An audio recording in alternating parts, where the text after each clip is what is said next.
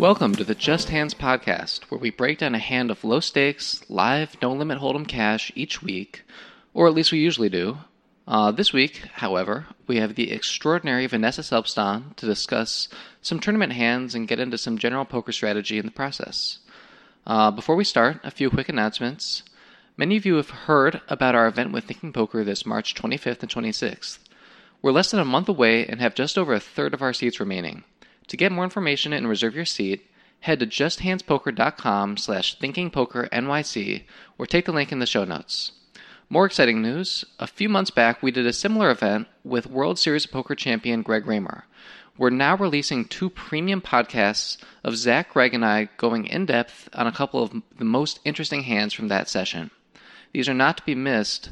Greg gave away some awesome advice that has really affected my personal live game. Okay, last week we offered to give away an hour of coaching to one person who submitted a review on iTunes. The winner is Rolexis777.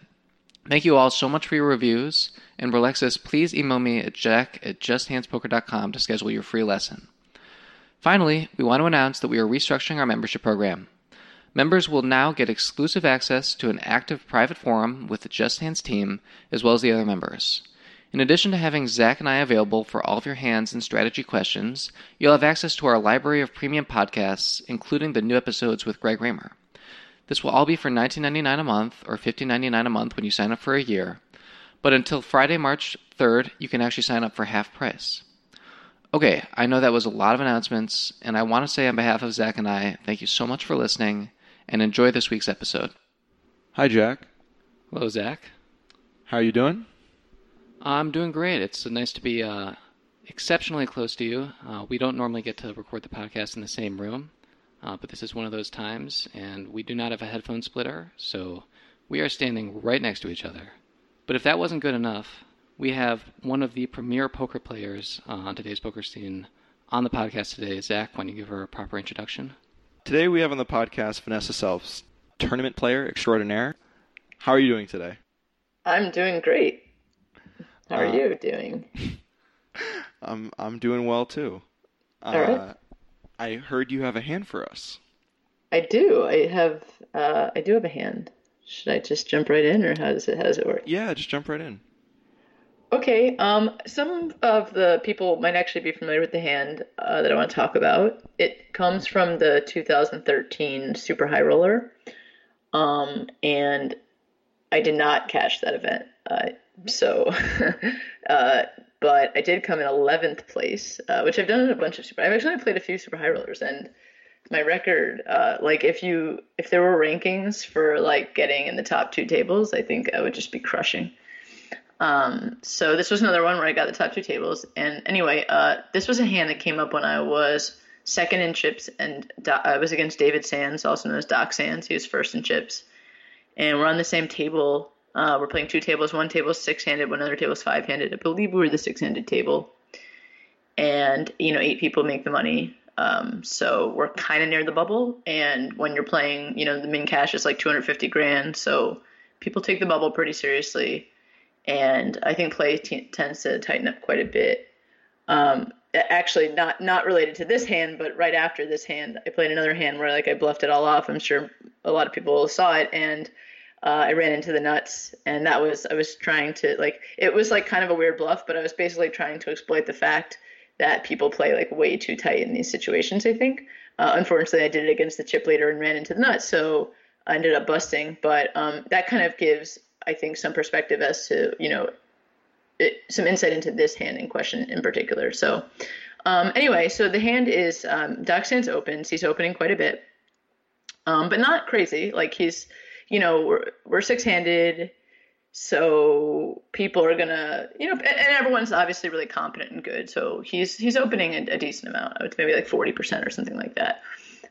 He opens under the gun, and I'm in the cutoff, I believe, with Ace King, with the Ace King offsuit, and I just call.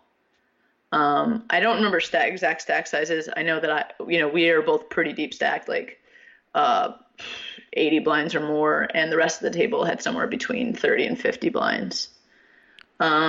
So just stop me whenever you want to say something about the hand. Yeah, I just kind of had a question more in terms of your read of people playing tight on the bubble. So Sure. obviously, recreational players in like most tournaments, if not all tournaments, are going to tighten up way too much before the bubble because they Hmm. want to cash.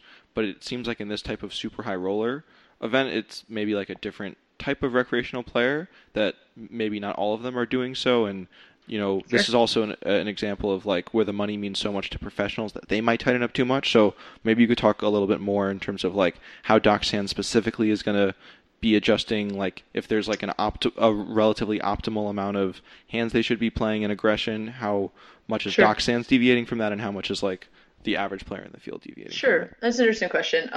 Let me talk specific. I'm not actually sure about Doc Sands, about how much he's deviating. I will say that, and when I don't have a specific read, I just use my general read. And my general read, so I think it's interesting what you point out about, amateurs, the people playing this tournament are wealthier amateurs, and you're absolutely right. I've hit it on the head. The people that are tightening up aren't really the amateurs. They're mostly the pros, and it's for two reasons. One is just because when you're a smaller stack near the bubble, it's actually mathematically correct to tighten up based on ICM. For people that don't know about ICM, the point is that, like, in the extreme example, let's say I have, if we're on the direct bubble and I have 50,000 chips and two people have one chip, and there's a pay jump of, the bubble, which is a $250,000 pay jump, and the chip leaders all have, a million chips. Even if I double my 50,000, I still only have 100,000. I'm still a severe, severe underdog to win the tournament or to even move up another place. So the value of doubling up is very small, but the value of surviving past the people that have one chip each is obviously a huge amount, since they're going to bust very soon. So that's a very obvious example when the distribution is one chip, 50K, and then a million. But you can see where you can extrapolate, and the smaller your stack is relative to the bigger stacks at the table, and the more you have relative to the stacks that are smaller than you, the more correct it is to tighten up. So in this situation with one chip, 50,000 and a million, I would fold aces in that situation. And it just becomes a math question as to how tight you have to be. So when you say the term tightening up too much, I do think there is a tendency to get a little bit scared of the money. 250,000 is a lot. Of course, most people don't have all of their own action, but at the same time, it's the money partly, but it's also, there's a certain amount of prestige about making the final table, especially back then when they were televised and there weren't so many of them. The situation's changed a bit in the poker world. There's a lot more of these high rollers happening, and they're not usually televised. But at the time, it was much more of a kind of a badge of honor, and I think people were trying to make the final table. So it wasn't necessarily that their strategy would be to tighten up. Like someone like Doc Sands, what I would assume is, he, especially with as the chip leader, he's going to be opening a fair bit, but there's still going to be a fair bit of difficulty, I think, in pulling the trigger in difficult situations when it's for a lot of your chips. So even if you may open a lot, if someone's raising you and putting a lot of pressure on you, or you just get into a big pot, I think in the marginal decisions, whether it's a close decision between a call or a fold, or a close decision between a bluff or a not bluff, I think people tend to err on the safer side. And that's kind of how it plays out. Hmm. So to me, ICM plays like a really interesting role in this particular pre-flop decision of flatting or raising, since Mm-hmm. we kind of have like our own ICM interest in mind in terms of flatting being a lower variance play, which will increase our likelihood of getting to the money. But also we have Doc Sands, the chip leader, who is potentially opening wider than he should be under the gun because he is the chip leader. He's taking advantage of other people's ICM awareness, and we have his ICM concerns, and that we don't. If we three bet, we're maybe not threatening his stack, but we're significantly. Absolutely. So You're it's. absolutely right. Sorry, continue. Oh well, I mean, I think you know where I'm going with this. So. Yes. So should we three bet because we want to put pressure on him because of the bubble? And I think it's a valid question, but my strategy, especially at that time, I think it might change nowadays because poker's changed a bunch. But my strategy was going to be to three bet a lot more polarized. So to three bet with hands that I would be much more comfortable getting all in with, and just given, and the reason I say that was because, I'd rather have a really good hand like aces, kings, or queens, or a lot of really bad hands. And of course, an obvious question to a lot of people might be, well, if you want to re-raise them a lot, you can't just wait for aces, kings, and queens, and that's a fair point. But I think I would be pretty unbalanced in that situation and be pretty bluff heavy. I frequently think about looking if you see the World Series main event, and this year was an exception. The World Series main event final table played out. It was actually really cool because I feel like finally people did their homework, and the very first hand, I think Cliff Josephy got 3-bet, and then he 4-bet with trash, and then Quewin 5-bet, and I just loved that hand because I had always said to when I coached for the main event final table, and I'm using this example because it's the biggest case of nerves and there's a lot on the line and everything like that, people would just 3-bet relentlessly with trash, and it would always work. Like no one would 4-bet, no one would like really play back in any meaningful way, like call pre-flop and then check raise with air on the flop, or whatever way you think is good to play back. People would never do it, but yet like everybody would be flatting queens and kings and stuff just because like they didn't want to get all in pre-flop. So it was this insane thing where they were 3-betting, but it was like 95% bluffs, and it worked because I think people, when you 3-bet someone that's out of position, it just puts a lot of pressure on them, and it's just difficult once again to pull the trigger when you don't have the cards in that kind of a situation. It's just easier to wait, just say I'm going to wait and see how it plays out, especially early on when you don't have a specific read. People are like, I'm going to wait and see how it plays out. So all that being said, with ace king, it's a hand where if I get 4-bet, given the dynamic that I just said, where I think he's going to be playing tighter and waiting for the goods, I'm not actually in a spot that I'm happy about at all. And if that's the case, then I decided that that's going to be one of the hands that I'd rather flat. I think it's really deceptive when you flat it, and you can get a lot of value, but you tend to chase out, dominated hands when you 3-bet and stuff like that. Okay, and before we move to the flop, kind of last quick question, do you think in this moment Doc Sands thinks that you're going to likely have ace-king in your flatting range? Because...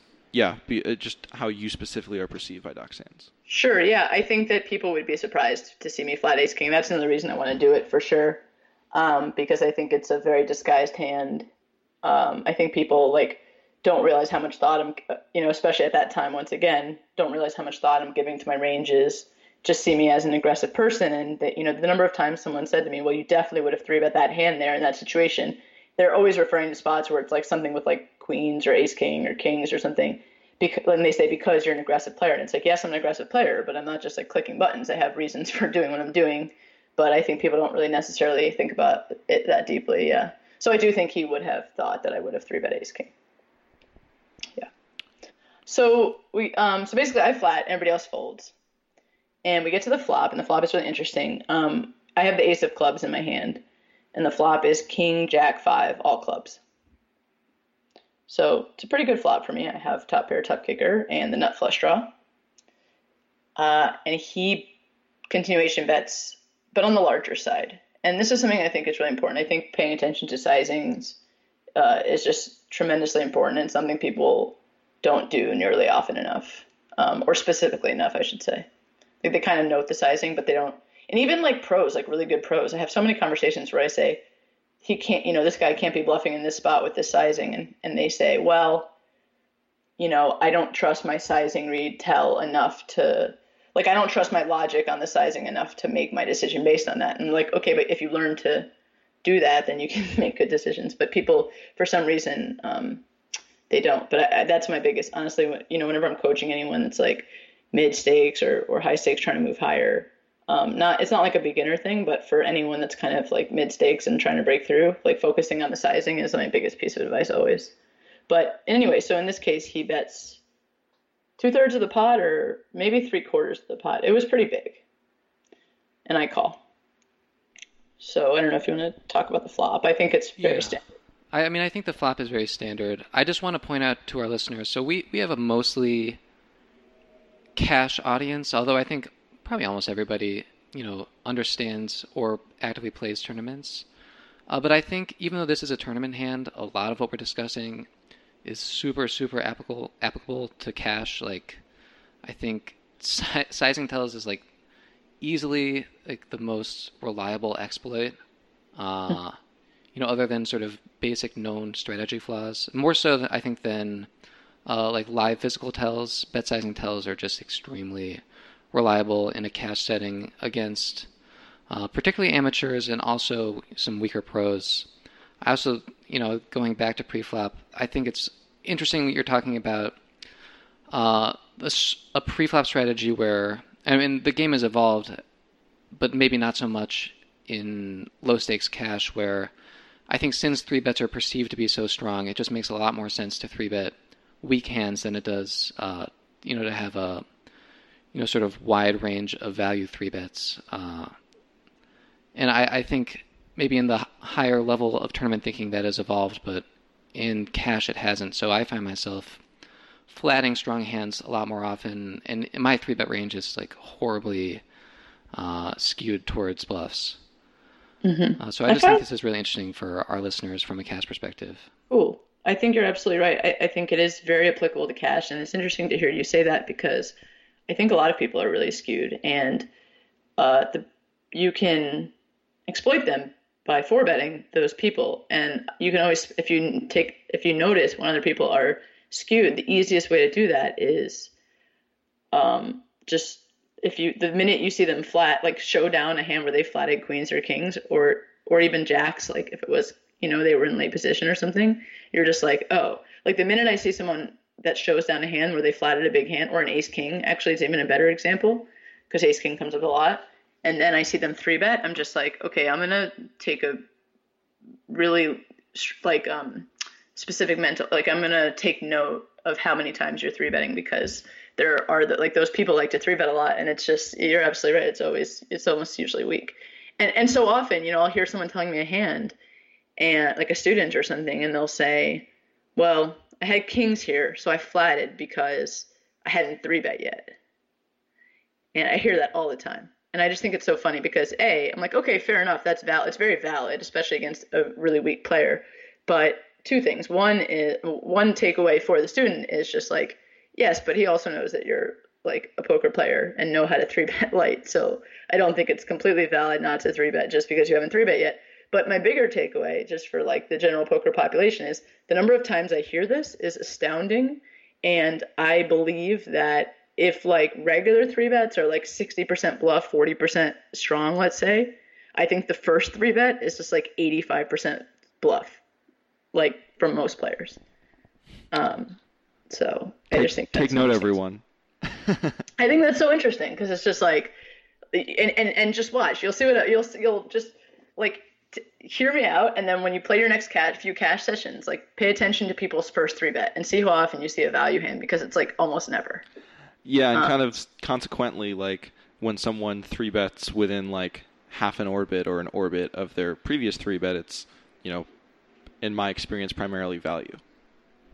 Primarily what? Value combos. Yeah, I agree. I agree with that too. And just so there's no confusion, she's not talking about the 65-year-old man at your table. I'm not talking about the 65-year-old man. I mean, I'm not, but yeah, sometimes them too. Yeah, I mean, it obviously on the location and the stakes really change things. Like for the stakes that Jack and I play, which is like a lot of 2-5 no limit, 2-2 PLO. Got it.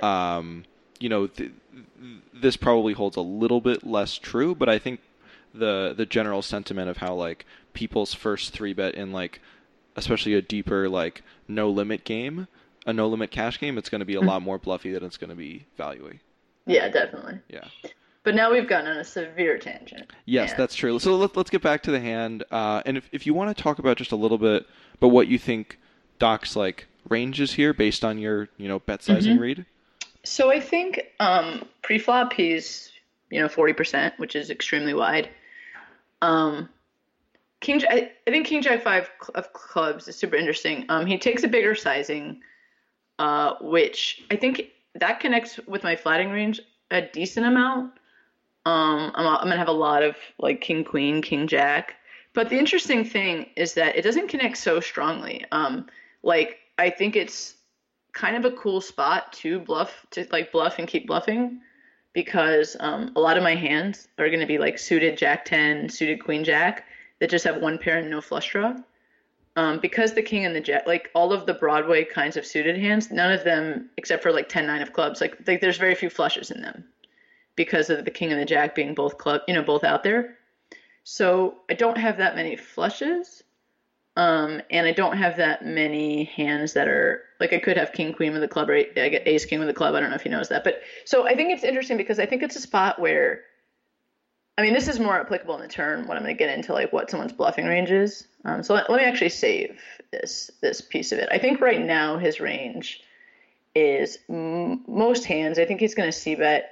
He might be a little bit more reluctant to c-bet this board because I do connect with it, and I think he's going to think he's going to have to fire 2 or 3 barrels if he is going to bluff. So he might just decide to check fold if he's, plus forgetting my hand. I mean, a lot of his hands will either connect very well or just have 0 equity. So like if he had ace 9 of diamonds or something like that, all of those kinds of hands, or 6, 7, 8 of hearts, all of the like suited connectory or suited ace kinds of hands just basically flop no equity. And I think those like to check fold a lot.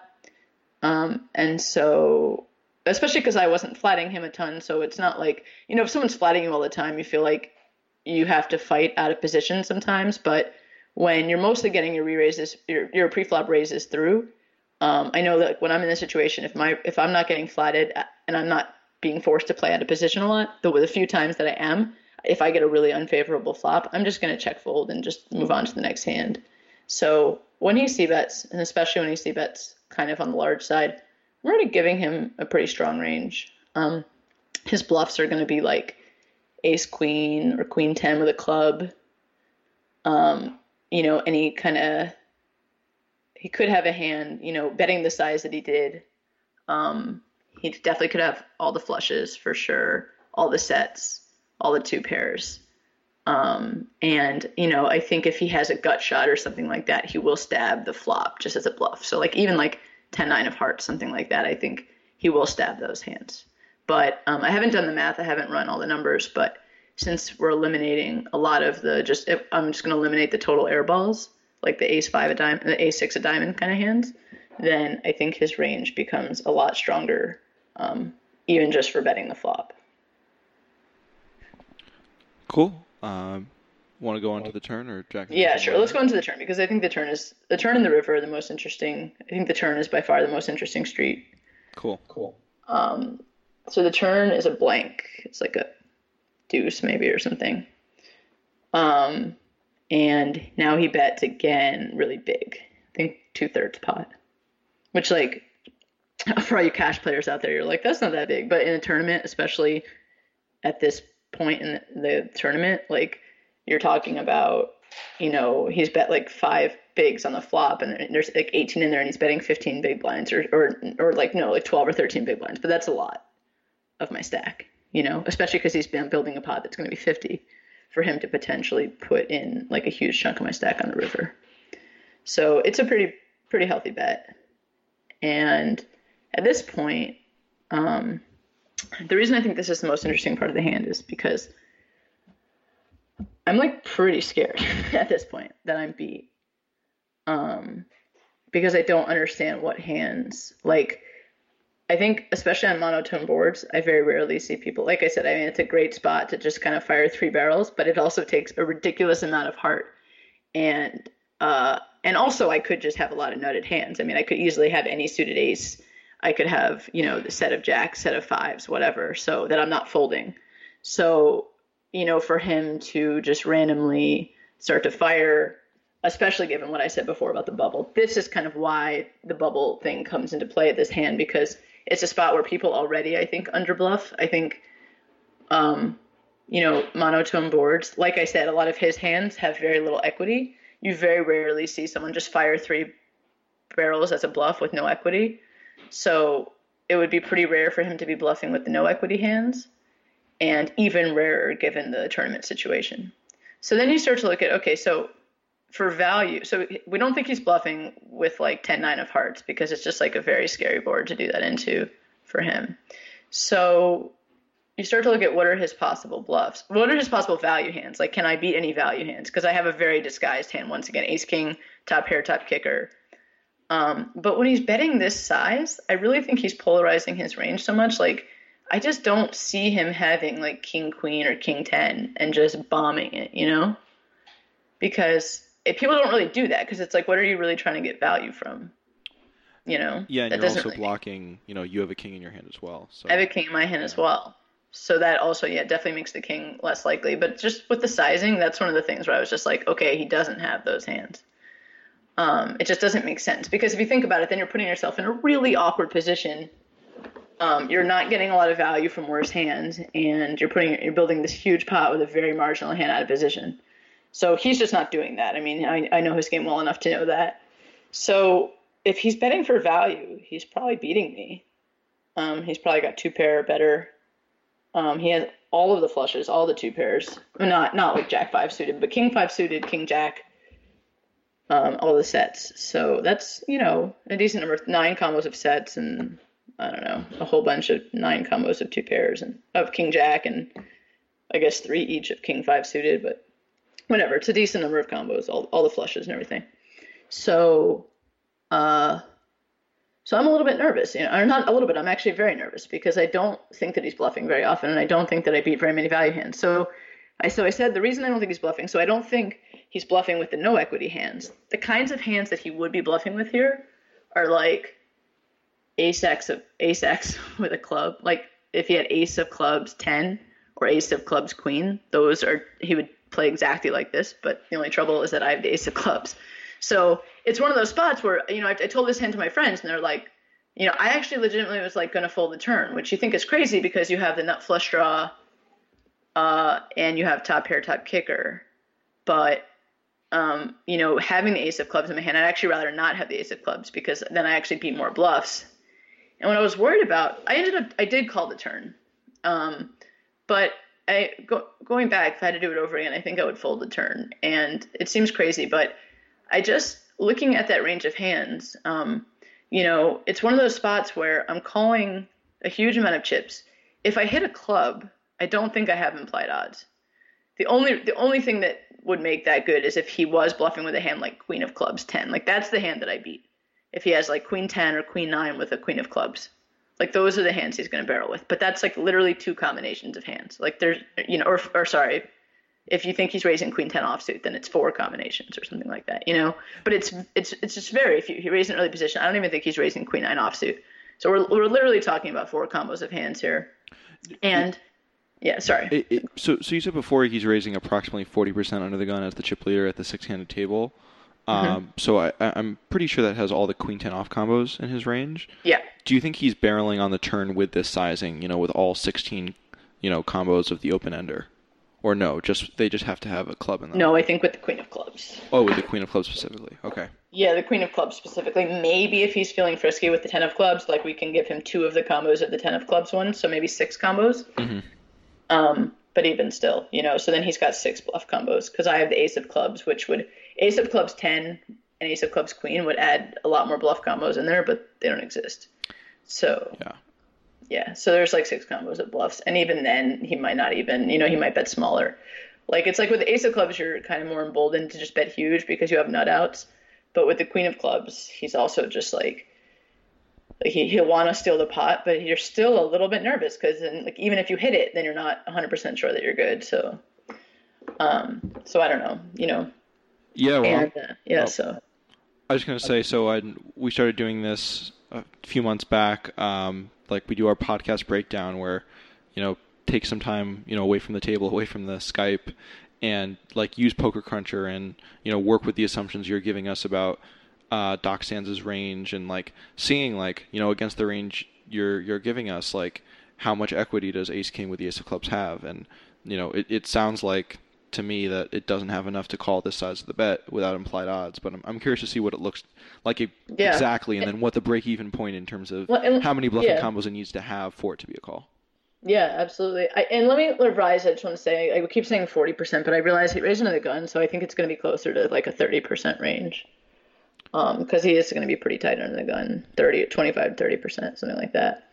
But the other thing that I wanted to say was that it's not even just like equity. I mean, we talk a lot about equity, and you can print out what's your equity versus a range of hands, but that doesn't take into consideration implied odds, like you said, but it also doesn't take into consideration reverse implied odds. And given how strong I thought he was, I just thought if I hit an ace or a king, there was like a very strong chance that I wasn't good, but also a very strong chance that I wouldn't be able to talk myself into a fold on the river.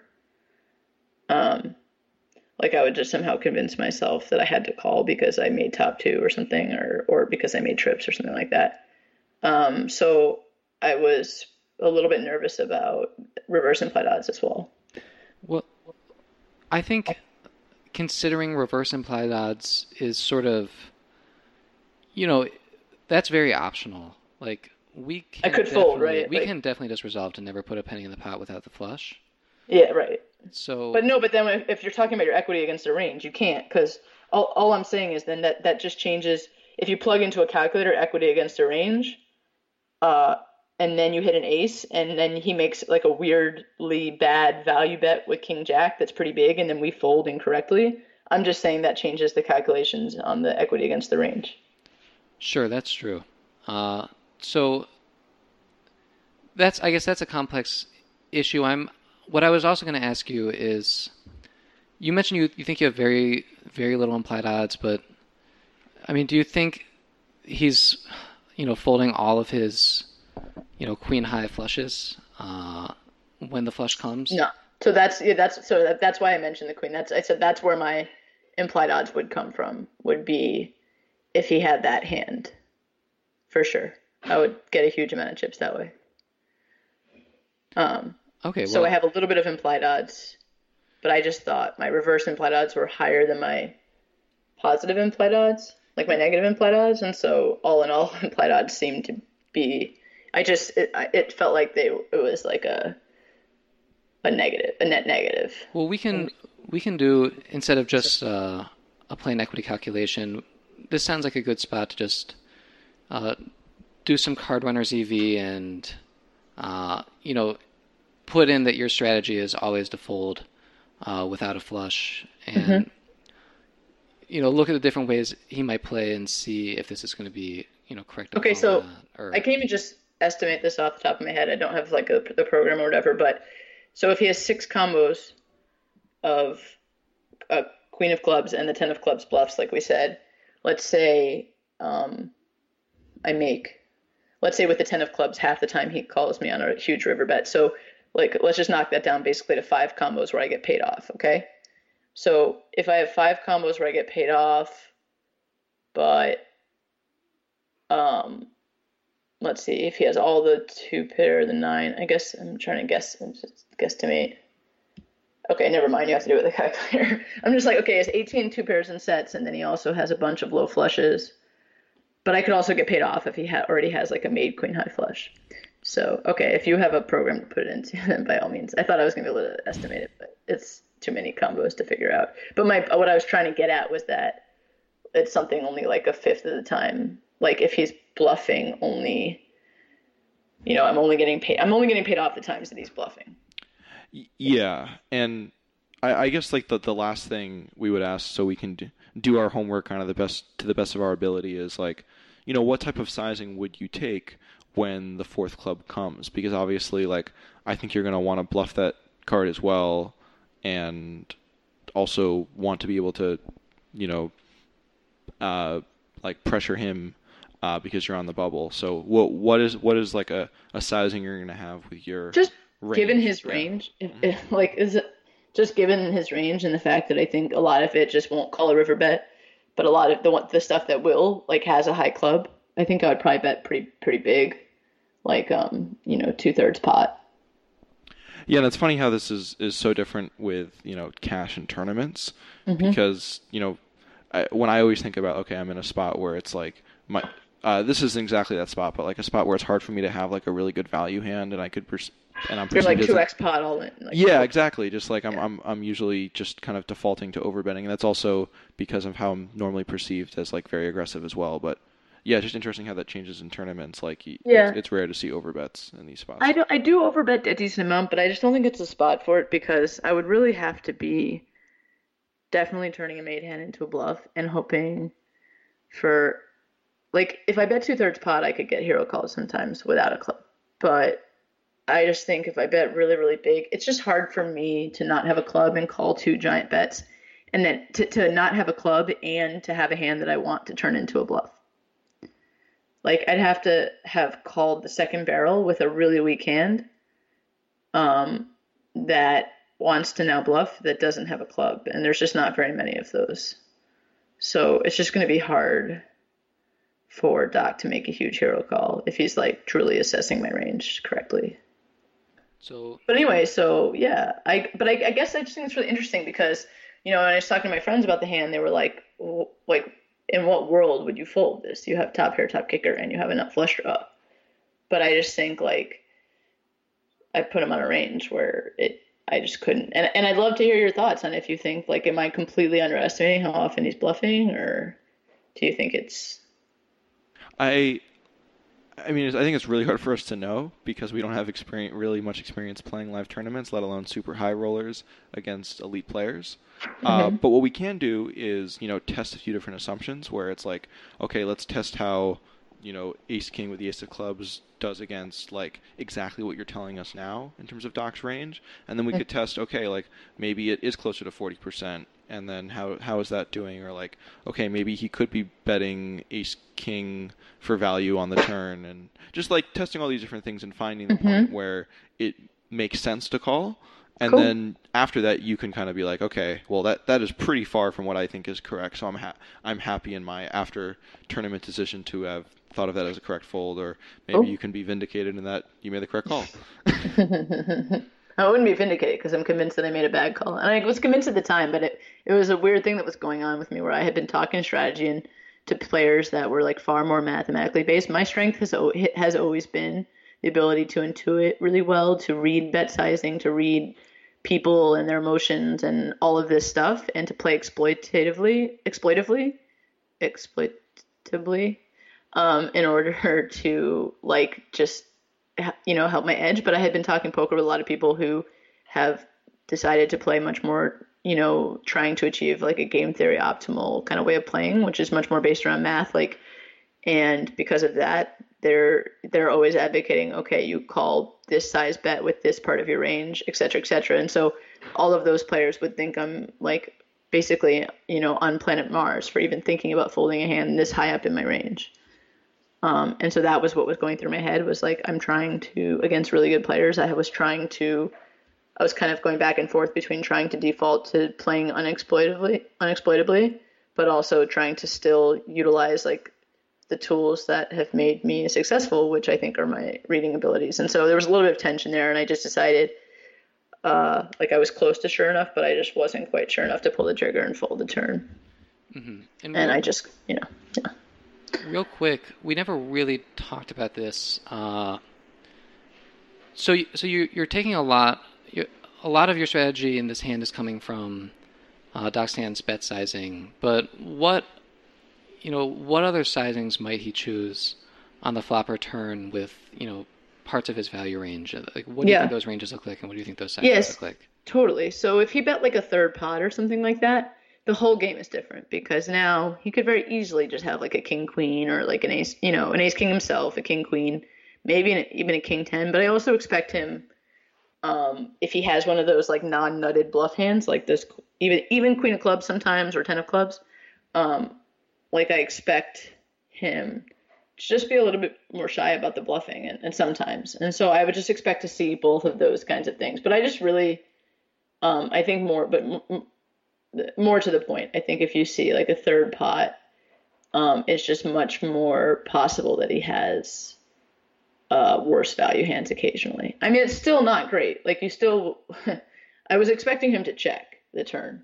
I mean, honestly, I wasn't expecting him to bomb the flop. So like, that's what I said. It all goes back to that exact point. Because like, even, we were talking on the flop about his stabs, and, when he stabs the flop, he's just trying to get me off of, like, if he stabs the flop with like an ace 10 of hearts, 10 9 of hearts kind of hand, like I said that I thought he would, even then I just expect him to stab like 50% pot or no more than that. Because with those hands, what you see from people, and you mentioned earlier like sizing tells are really good against amateurs and like kind of worse regs, but you'd be surprised. They're actually really good against really good players too.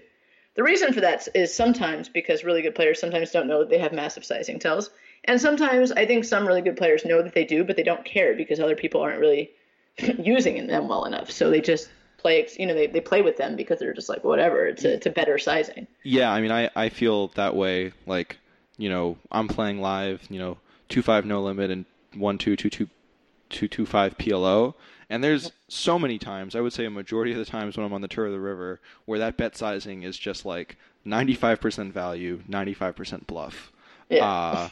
Because I'm making an exploitative read based on a player, and I'm pretty sure of how they're going to react. And it's always funny if I ever play with, Jack here, or a player that I think is like a really good thinking player, and I could just look at their bet sizing and be like, oh, I know what you're doing. Again, I don't think they would use that bet sizing against me, and Exactly. I'm trying to be more conscious of this when in, pots with better players, but yeah. And I think you're right that they wouldn't do it against you in the obvious spots, like the spots where, we all know a lot of us know what they are, but you'd be surprised at how often they'll still do them against you in the more subtle situations. That was kind of what I kind of got good at, was like figuring out the subtle situations where, like, I played another hand. Oh, that's the hand that I should have talked about. I got to tell the hand history before I go, because this is an amazing hand, and I'll just leave you to, like, you guys can talk about it or whatever once I'm gone or something. But it was all about sizing.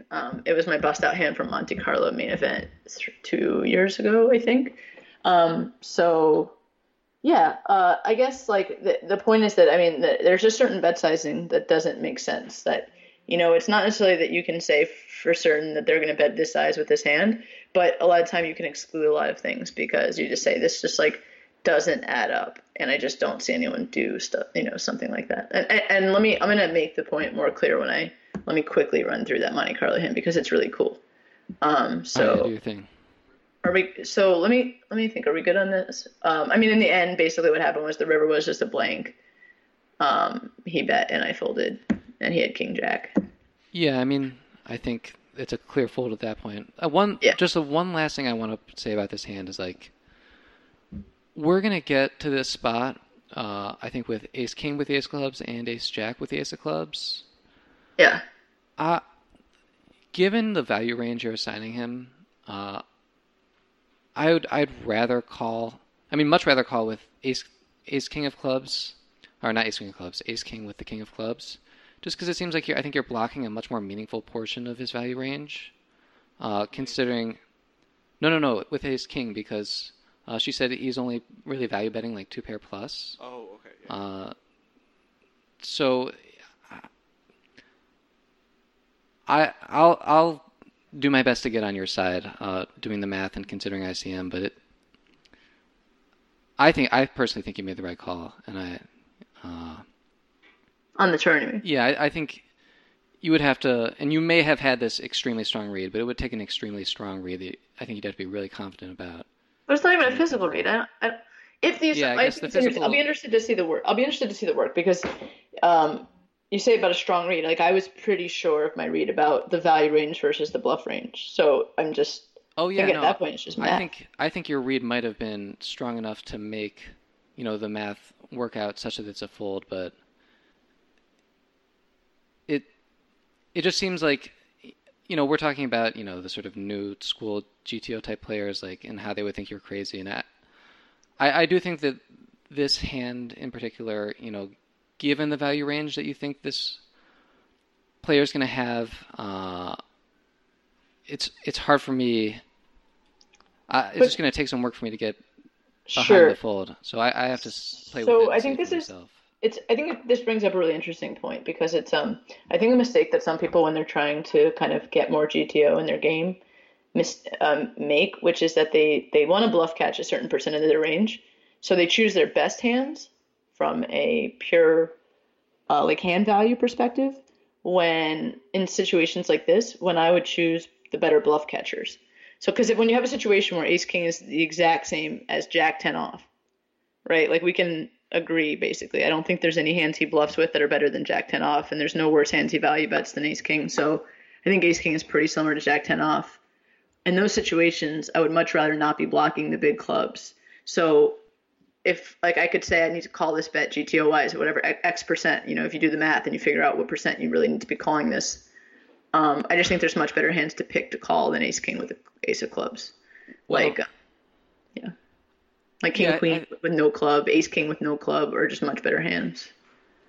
I think you definitely might be right. But I guess, and I know you're considering these factors, but just for our listeners, like, the other factors obviously are, with the Ace of Clubs, we have a chance to improve when we are behind. And Even Yeah, though sorry, we're I meant on the blocking, river.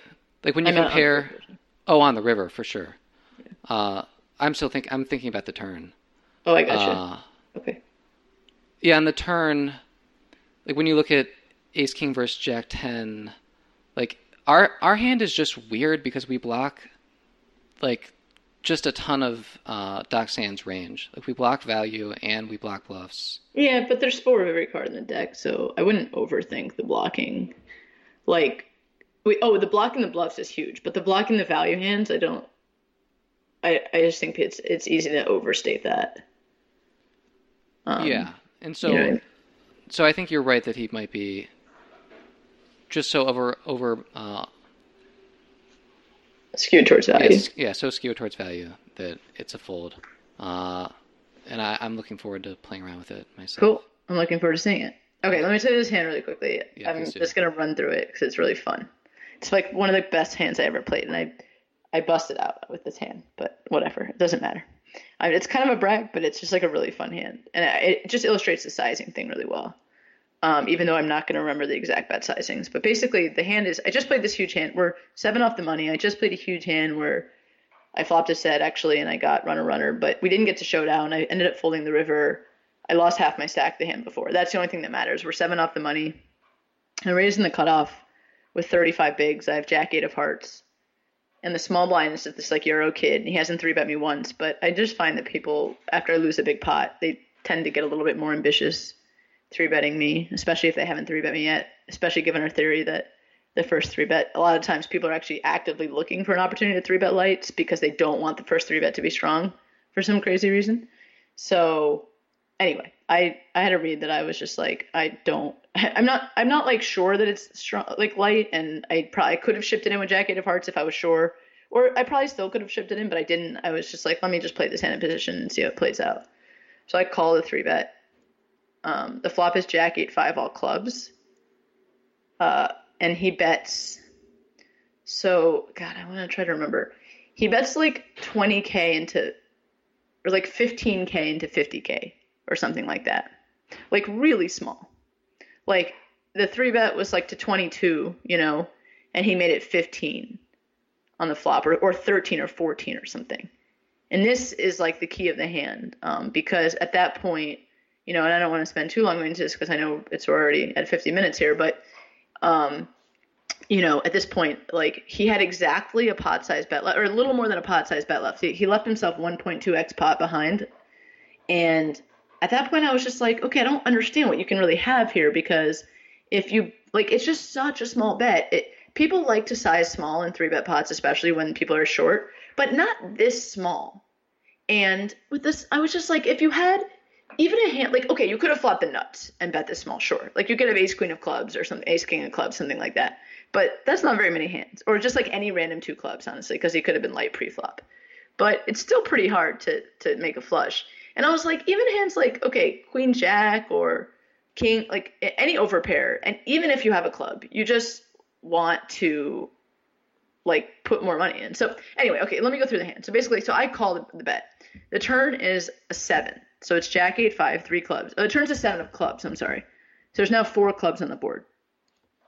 Jack 8-5, 7, 4 clubs. And now he bets 20K into 80K, leaving himself like 90 behind. So I call, and the pot is 120, and he has like 110 behind or something like that. And the river is a queen, and he checks. So, you're going to be like, Vanessa, you have middle 2 pair. How do you possibly go broke on this hand? Which is a fair thing to think. Yes. Because that would be, in a normal situation, I would check back, especially because the hand before, the crazy things were right on the bubble, and I played the hand before so cautiously on purpose because I was just so scared. I'm not scared, but I just didn't want to play a really marginal hand in the bubble. But this was my thinking on this hand. I was just like, there's no way I'm beat here. I was like, if he had queen 8 or queen jack or something like that, which made a better 2 pair, he would for sure like bet bigger on the flop. Like if he had something like that, he would bet bigger on the flop for sure. He can't have a medium club because a medium club would never bet the turn. Like when the 4 flush comes, he bets the turn, giving himself like like leaving himself a pot-sized bet, that makes no sense. Like if he has a medium club, or even if he has a straight, like if he had the straight draw, like 9-10, 9-10 made a straight on the turn, he's not going to bet that into me either, like ever, because it just doesn't make any sense. You know, he's just building a pot and only getting called mostly by flushes. So he can't have those hands. And he also can't have the ace of clubs, because I think on this river he checks. I think he expects me to just give up and check behind a lot. Like, I just never see someone with less than a pot-sized bet left, like, check out of position in this situation with the ace of clubs. Plus, all the hands that had the ace of clubs anyway, like, I was going back to the flop action. I was like, you would never bet ridiculously small with the ace of clubs in your hand unless you flopped it, because, if you had ace queen with a club, people are going to bet pretty big so that they can just jam all in on the turn, because they have a hand that's strong enough to go all in on the turn. So I was like, the whole flop sizing was like, it doesn't make any sense for you to have anything except for just like the stone nuts or just nothing. And then the turn made it even clearer, because even if he could have, the only hands that he could have had were like some sort of medium like thing that was kind of probing, like nines with the 9 of clubs. I could see nines with the 9 of clubs betting that small on the flop. But then on the turn, when he makes a crappy medium flush, he's not going to bet into me again. So I was just like, there's no hand that makes sense. I can't possibly be losing here. So you go for value. What do you say? So you go for value? I went for value because I was like, well, I bet really small because I was hoping that he might check shove as a bluff. And then also like trying to represent the ace, even though I know based on the sizing that he couldn't have it. And I also was like, he could easily have just like rivered a random queen, you know, with like king queen or just like queen 6 off. And if I bet really small, he might just call. So I bet really small. I would think like 25K or something, or 30K, I think, into 120 and he has 80 back. Like he had 110 back, so 30 plus 80, and he check shoved, and I called. And I lost. Yeah. Well, how about this? We'll have this podcast is going to come out like 8 days from now. Yeah. Save the result, and I'll either me or Jack or we'll do the analysis for this one, and we'll see if we'll give you our candidates for the hands that check shove. Yeah, you should do it, because I mean, obviously my thinking was off somewhere, right? Like if I lost, so I thought that I couldn't lose, and I lost, so. But it's kind of hard to predict what happened, like the reason. But I would love to hear you try, for sure. It was a fun I hand. want to start speculating, but I also want to give our listeners a chance to maybe guess too. So without giving anyone a head start, we really appreciate you coming on and sharing these hands with us. We want to maybe take just a little bit more of your time, if you're willing to, Sure. Ask you some questions that we are very interested in, and think our listeners would also be interested in hearing. Zach, I think, has a question that maybe you can answer better than almost anybody in the world. Zach, do you want to go ahead? Yeah. So, how have you balanced like your passion for social justice and your legal work with your career in poker? That's a great question. It's definitely not easy. In the past, it was easier because I didn't do much work on my poker game. Like I just kind of showed up and played, and people were pretty bad, and it worked out pretty well for me. And so I'd take a lot of breaks and, either go to law school or do other projects. Like I was working on this police misconduct database for a long time and doing a bunch of legal work and et cetera, et cetera. But it's getting tougher because the games are getting tougher, and you really need to stay sharp and play more often and work on your game in order to be good. So I don't know. I mean, I just try to do shorter projects to give myself a lot of chance to play. So I work at a legal organization, law firm.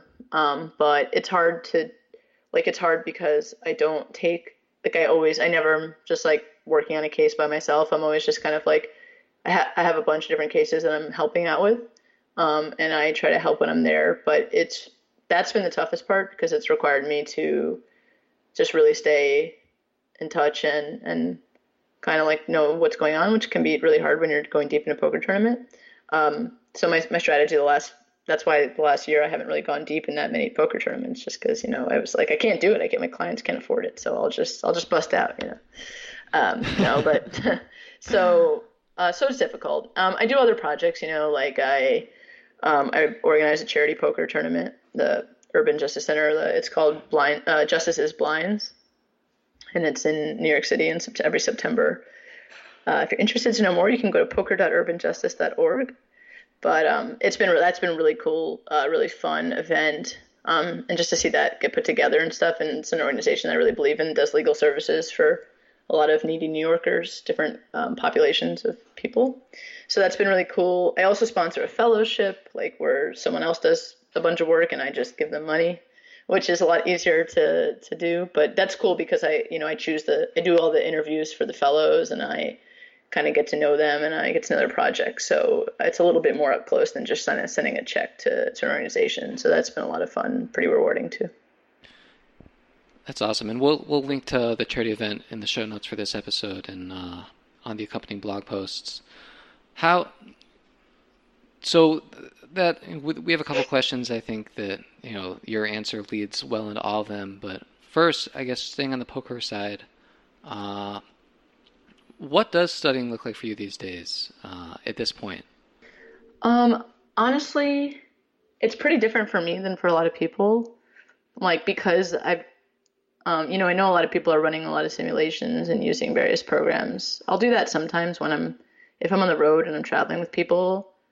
I'll sometimes do that stuff. But for me personally, it's a lot more about just like I take a lot of notes on the hands that I play.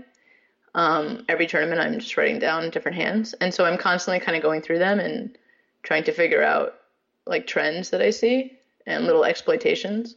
Because I just decided that was my game. My game is not like figuring out the exact percentage to call.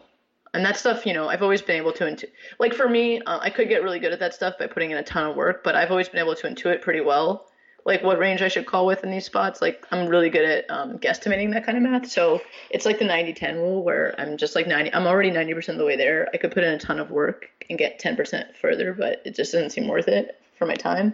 So I just much rather spend the time kind of reviewing old hands and reviewing reads on people. Like I don't have the best memory actually, which I think a lot of people would be surprised at. And so it's a lot of kind of going through it in order to, it's almost like cramming just because like reminding myself, like, especially sometimes when I take some time off, if it's been a while since I played, I just want to, like I observe things well, but then if I forget them, then it's kind of useless. So I'm just going through and brushing up on like all the observations I've been making and stuff. And, I'm constantly trying to like see patterns in the poker tables. So I'll just take notes on all those patterns, then just go through them. Yeah, and like how big of a time range are you looking at? And do you have anyone else who you trust to look at their notes and try and, observe trends from what they've seen? Yeah, I mean, I have a few people that I talk about that kind of stuff with. It's less of a trust issue, but I don't really talk that much poker with that many people anymore. It's less of a trust issue and more of just like I said, I think there's been a kind of move away, like especially among the high stakes community, there's been a move away from that kind of poker analysis into more the math-based stuff. Like even the way that we used to discuss strategy, like theory-wise, I mean the people that are doing the math work are still discussing theory. So it's not like that we've abandoned discussing theory, but it's only a piece of it now. And that was so I'll still do that. I'll still discuss strategy, but it seems to always be secondary at this point to the to running sims and stuff like that. So I've just kind of, my style is so different than other people now. Like in terms of how I play, but also how I learn. So that's just kind of led me down a different path. I still talk to Daniel Negreanu a bunch. I'll talk to my friend Jesse Sylvia, who I coached. I talk to him a whole lot. I talk to Stevie Chidwick, but he's doing more of the math stuff. So that's just some names. I know people like to hear that kind of stuff. But Daniel's kind of more someone that is kind of with me in like the older school. We're like the old school, new school at this point, which is kind of funny. Like he was old school, and then he like changed his game, and so now he's like old school, new school. Yeah, Eric Seidel I'll occasionally talk to as well. That's interesting. We just recently had Daniel on the podcast, and we had Jesse a couple months back. Oh, great. And we asked Daniel also about his studying methods, and he was talking about actually like reviewing tape of the opponents he's likely to face. Mm-hmm. I do. Yeah, I do that too. Yeah, and I it's there's not. It's just such like an interesting and cool thing for me to consider because there's no tape on Right. my opponents. Yeah. Very little. Definitely. I mean, that's like, yeah, that's not as useful as, but it is really useful, I think. And it's interesting that like people don't really do that much. Like if I'm ever playing a major final table, I'll definitely do that like the night before the final table. And of course, if I'm playing an event that's small with like a super high roller, I can, like a lot of us just watch the broadcast for fun, because they're fun to watch and they're also a lot of our friends. Like, and I'll turn on any kind of high roller final table now, and it's like, I know most of the guys that are there, so it's just fun to watch. But in watching that, there's definitely like a lot that you can pick up for sure. So I guess our last question for you is, with your massive ROI and skill set in tournaments, do you ever have any energy left over for cash games, like these days or a few years back? And just like, what's your relationship like with cash? Sure. So I actually started playing cash. I wasn't a fully fledged tournament donk until after law school, really. I started playing cash in like 2004, and then I played when I was pro from like 2006 and 2007. I was a cash player. I would play the occasional tournament, but that was it. And so that was how I started. And I think it's actually really great to start as a cash player before going into tournaments. Like, the people that start as cash players, you see, they just have such a different, just much more deeply rooted understanding of the fundamentals and understanding of the theory behind the decisions, because all the deep stack decisions are so much more variable and you can't like memorize them nearly as well. So you just have to kind of understand the why behind what you're doing rather than just the what. So that was what I did then. And nowadays I don't play that much cash. I play occasionally, like around the city sometimes. But honestly, like when I'm on a poker trip, I'm trying to play tournaments. And then when I'm not on a poker trip, like because I have all those other things that I like to do to kind of keep me balanced, there's just not a lot of time for it, really.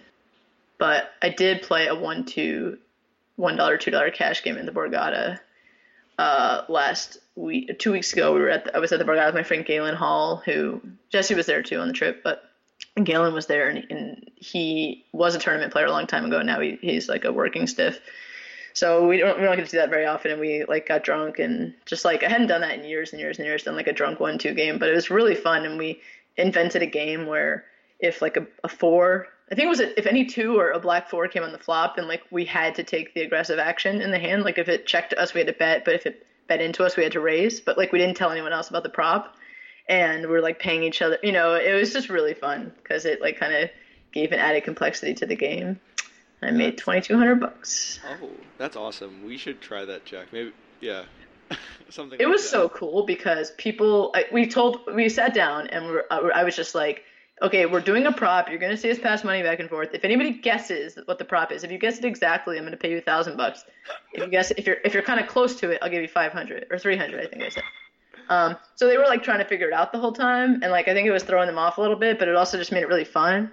So it was cool. Yeah.